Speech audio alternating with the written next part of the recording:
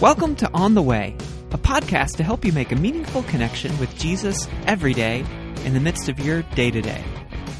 All right, well, this is week 2 of our weekly question and response. Not question and answer. Question and response. Response, that's right. I'm Alex, I'm here with Jaime. And in case you don't know, we do the same passage and same text, and we actually have the same, we call it bottom line, typically week in, week out on our messages. And so we get to study together and prep it together. We have the same bottom line, and then we can kind of go whatever direction you want to, given that bottom line. And Jaime and I, we had some significant differences perhaps on this week's passage, but we had a good time with it. Yeah, I think so. So we got some great questions this week. In fact, we got more than we could probably get to. So we're going to take a hit at some of these and keep it snappy, keep it moving. And if we don't get to your question, please don't take it personally. Nothing personal about that. And drop us an email. We'd be glad to follow up with it. So question number 1, this is the lead off, and it's the most significant one probably. It says, help me to understand what candy Jesus likes more, Snickers or Reese's. This is the question of the ages. Jaime, how'd you respond to that one? All right. And for the sake of time, I'm going to propose that we do one word and maybe 2 sentences to support it. Okay. Sounds good. Okay. So I'm going to argue for Reese's. I think it has the balance of chocolate and peanut butter. It is simple, delicious, and uncomplicated.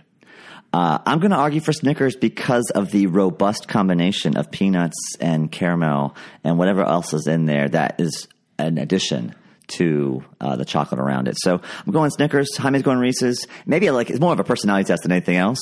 The reality is there was no processed sugars back then, and so Jesus was probably much healthier for having not been exposed to either one of these detrimental foods to our lives. All right, so we looked at the vine and the branches passage in John 15, and the one great question that someone asked is, how do we know we are actually connected with God to begin with? It sounds like that's that a priori question of how do we get into the vine and connected with the vine. So, honey, you want to take a pass at that? Yeah. I'll take a quick pass, and then we'll see where we go from there. I think, first, the Scripture gives us some indication. There's a sense of if we've made a decision to follow Jesus, if you want to take some of Paul's words there, if we've confessed with our mouth and believed with our hearts that Jesus is Lord and that God has raised him from the dead, there's some sense there. If we've aligned our wills with the idea of following him and trying to be faithful to that, I think there's a sense where we can have some confidence that he is with us. And I think there's also a sense, if we are seeking that sort of sense of, am I following him? Am I in line with him? A sense of trust that if we had sort of veered off the path, that God will let us know. Mm-hmm. That's great. Yeah.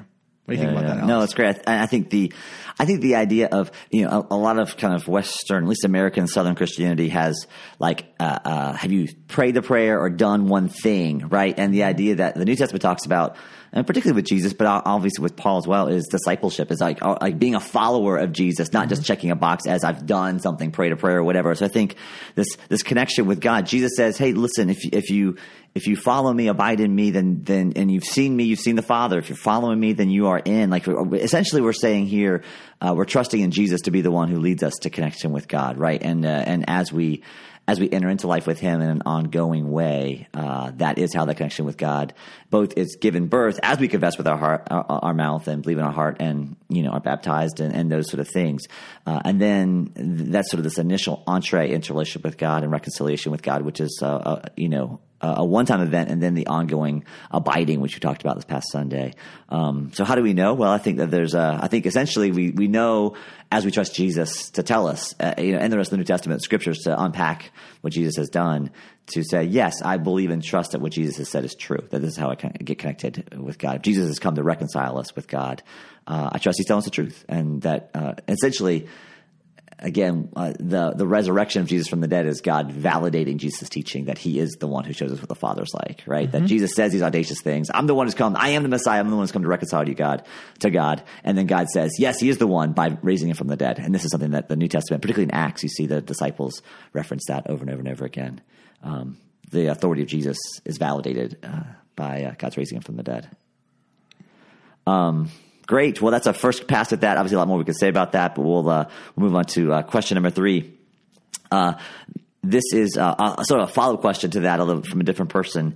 It says, is it our choice to remain a branch on the vine, or is it God's choice to remain a branch on the vine? Maybe a little predestination, free will kind of a take on this, but Jaime, you want to take a pass at that? Yeah. Well, considering that we're a big tent kind of a church, we welcome people from a lot of different parts of the theological spectrum on a lot of different questions. You might see a little bit of where I land on this. Sure, absolutely. So I think God's desire would always be that we would remain on the vine. I think that we would remain connected to Him would be God's desire, God's preference always. I think there is an active choice on our end to remain or not. I think when I think of the idea of God's covenant with humanity, God's movement towards humanity, it's always that God has made the first move. And the move is to connect us to Him. Yeah. And the agency that we have is to choose to meet God in the place where He's offered, where He's created space for us. And so either we say yes, or we choose to remain, or we don't. I think if we have a sense, and I'm going to say this not believing that this actually happens, if we have a sense that God has chosen that we not remain or that we lose our place, I think more of what we're seeing is that we've chosen to ignore the place that's there for us. That would be sort of my quick pass on this. Yeah. I knew someone who was not a Christian, and he believed in predestination, that he'd been predestined to not believe. That was sort of his cover for not believing. I'm like, I think there's something more going on here. Actually, my own journey in this question is sort of God's agency or activity and ours. If on a scale of 1 to 10, sort of 10 being God decided what color socks I'm wearing today, and 1 being God's not involved at all. At one point, I was probably like a 9. Like I was sort of like God was sort of intricately sort of scripting every twist and turn of history. That was probably 20 years ago. And I think over I've migrated to where I'm probably more like a 6.5, where clearly God's the initiator. C.S. Lewis says if Shakespeare and Hamlet were ever to meet, it's going to be Shakespeare's doing, right? The idea that the author or the characters are going to meet, God's the one who intervenes and sort of steps in. So I think that there's a sense where God is the initiator, and we talked about that with Jesus being the one who is going to abide in us first. That's the opening invitation in John 15. Mm-hmm. And then the question of, well, how are we going to respond to God's initiation toward us in Jesus? And I do think that there's we make decisions. I make decisions regularly to stay in step with the Spirit or not stay in step with the Spirit, to follow Jesus or respond in a Christ-like way to challenges, conflict, opportunities, whatever, temptation, or to decide not to respond in a Christ-like way. And I think I think we habituate those decisions that end up becoming the remaining, not remaining kind of a thing, right? Over time, that if I continue to, there's exhortations in the New Testament. And today, if you hear His voice, don't harden your hearts, because there's a way where that hardening can become habituated, where I'm just sort of ignoring God, and where I don't even hear it anymore. Now, there's plenty of times I don't hear God, or I do ignore God and play through prompts from the Spirit, or know what the right thing to do is and do the other thing anyway, right? And so, I do think the invitation for us is to the work of remaining and abiding and recognizing within that matrix, as we fall short or struggle, that God's gracious and generous, and the mechanisms of forgiveness and invitation to repentance, like all that's sort of the ongoing part of remaining and abiding in the vine, even in the points where we struggle to do so actively. Which, Jaime never has that problem, so he wouldn't really know what we're talking about. It's all theory for him. He wouldn't really know what we're talking about today. That's not true. Last question from my end, I'll pitch the ball over to you, is what are the tangible signs a person's choosing not to remain, and are there ways we can evaluate that or see that? I'm curious. I'm not sure if this person means in themselves or other people, but maybe it's a combination of both. Maybe there's someone that they're concerned about. But are there ways that what are signs a person's choosing not to remain? Are there ways that we can evaluate that or see that, know that? Yeah. So hard to make that decision or to make that determination for other people. We don't know what's going on in people's hearts. We don't know what's going on in people's minds all the time. So I would be very hesitant to say about someone, oh, that person is not remaining.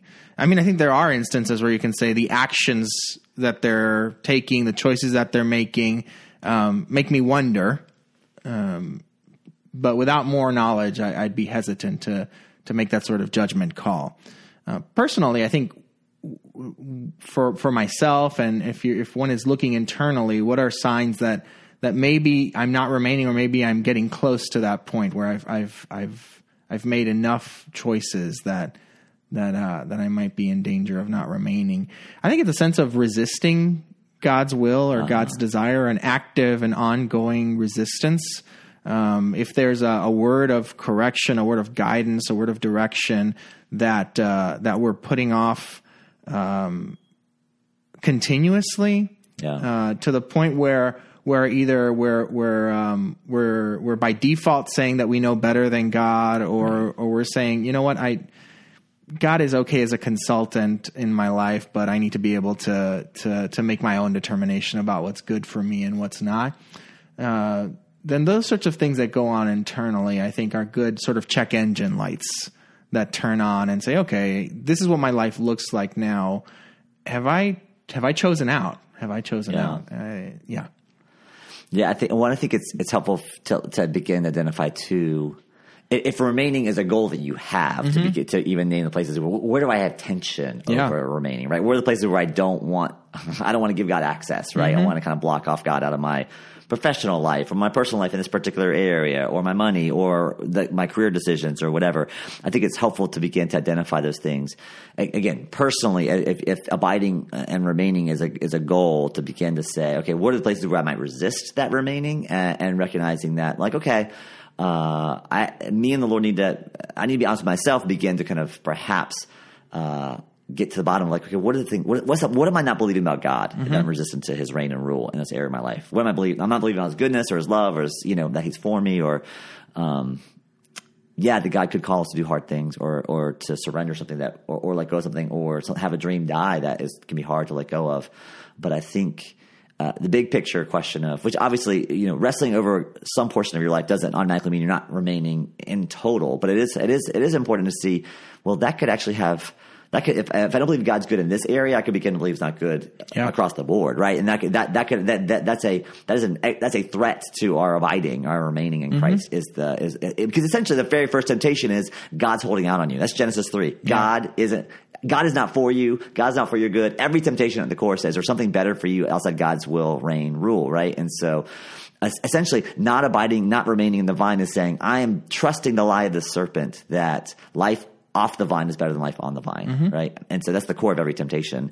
And there's areas in all of our lives where we have a tendency to believe that lie, or we're resistant to God's reign. And so fighting for that in our own hearts, and naming that in prayer, and naming it before the Lord, and saying, God, I'm resistant to you in this area, and this is just true right now. And, let's have a conversation about that. Let me, I want to trust you, or I want to trust you in this area. I've had that prayer with God before, for sure. Like, okay, God, I'm naming now, I don't really trust you. I'm not sure I even want to trust you, but I want to trust you, at least on some theoretical level, right? And to do that work has been important for me spiritually at some key points along the way. Yeah, I think I'm with you on that, and I think a key point to hone in on with that is this sense that it's not a sort of a moment by moment thing. It's not like, oh, we make a wrong decision or we resist in one area, now we're not remaining anymore.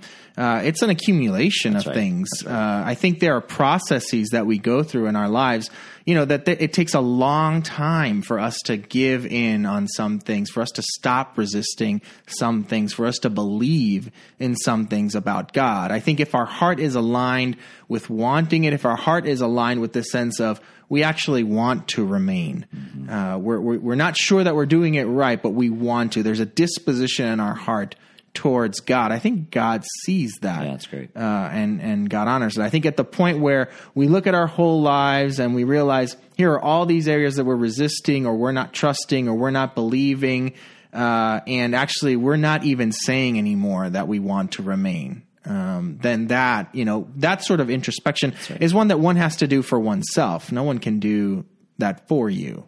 Yeah, that's great. Good stuff. All right, you got a question for me? Yeah, I do. And it has to do with this sort of this tension between what's communicated in John 15, what Jesus says, which is apart from him, we can do nothing. And all the good things that we see people do, even things where God's hand is clearly at work, when there's miraculous things that happen, supernatural things that happen. But these are people who don't follow God, who don't follow Jesus. So how are those things possible when apart from him we can do no good? Yes, or great. do nothing? Yeah, right. It's a good question. Yeah, I think it's really important to take Jesus' words, particularly in context right there. He's in the upper room, closest followers.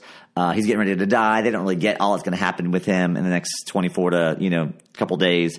But the idea of that Jesus is getting ready to send them on a mission to do something that's going to have eternal impact, and the idea that the work and the mission the disciples are being sent out on is bigger than they can pull off on their own. They don't have the skill set. They don't have the ability to do this. And so I think clearly people who don't know Jesus make good art, write good legislation, build great companies, all those sort of things. I think the larger, truer things of like the only eternal good things are drawn from and rooted in sort of Jesus himself. Like that's the eternal good, and that only Jesus has eternal good energy in him, right? Mm-hmm. And the rest of us are made in God's image, and thank God that we are and have vestiges of that remaining in all of us, right? The sin has corrupted that, but not totally destroyed that. Yeah. And so there is good that gets done all the time by people who don't know Jesus. And yet at the same time, all eternally good things are sourced in Christ because he's sort of that eternally good energy that's kind of been brought and introduced into this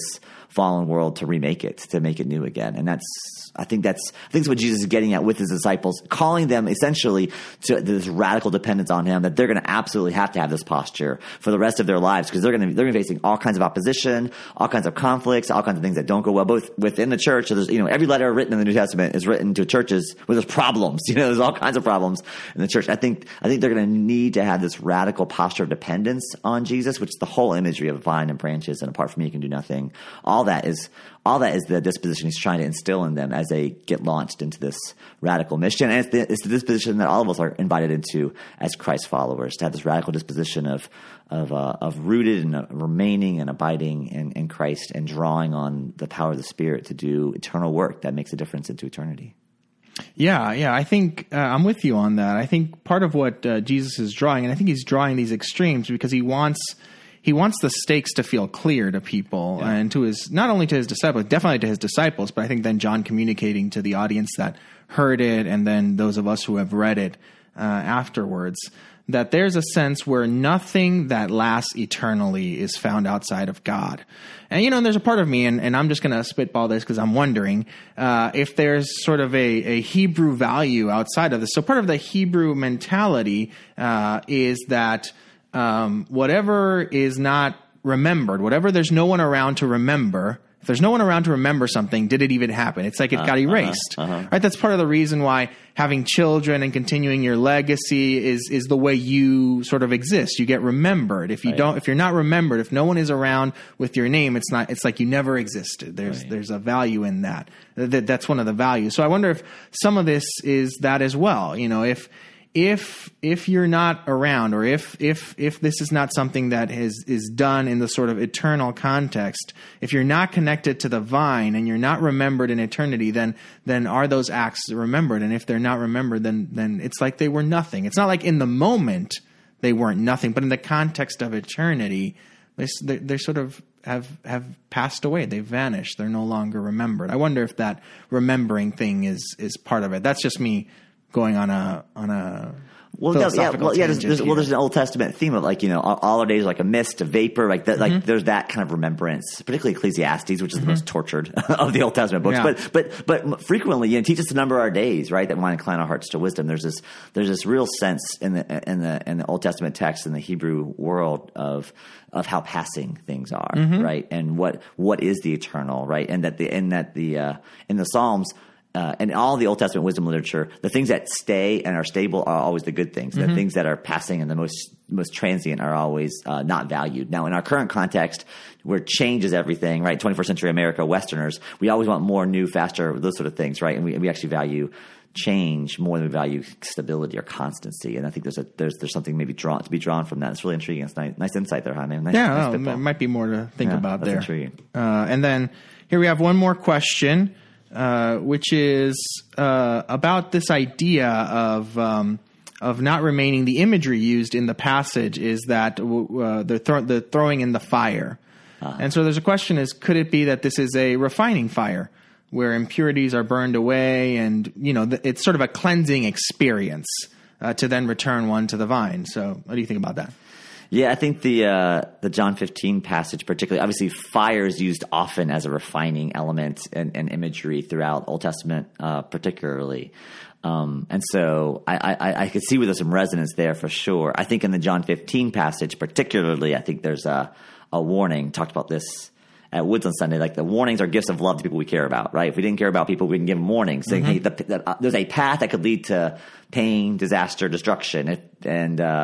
If you know about that path and you love people, you want to warn them about it. And I think this is a genuine word of warning to people that Jesus loves, his disciples, and to us. Say there's a path that leads to destruction. You don't want to go down that path. And so I think that in this particular context, John 15, there are larger things at stake. Now, clearly, God is constantly refining us, right? There's constant, and the imagery used there is pruning in John 15, right? And that, which is also not a pleasant experience to be pruned. Yeah.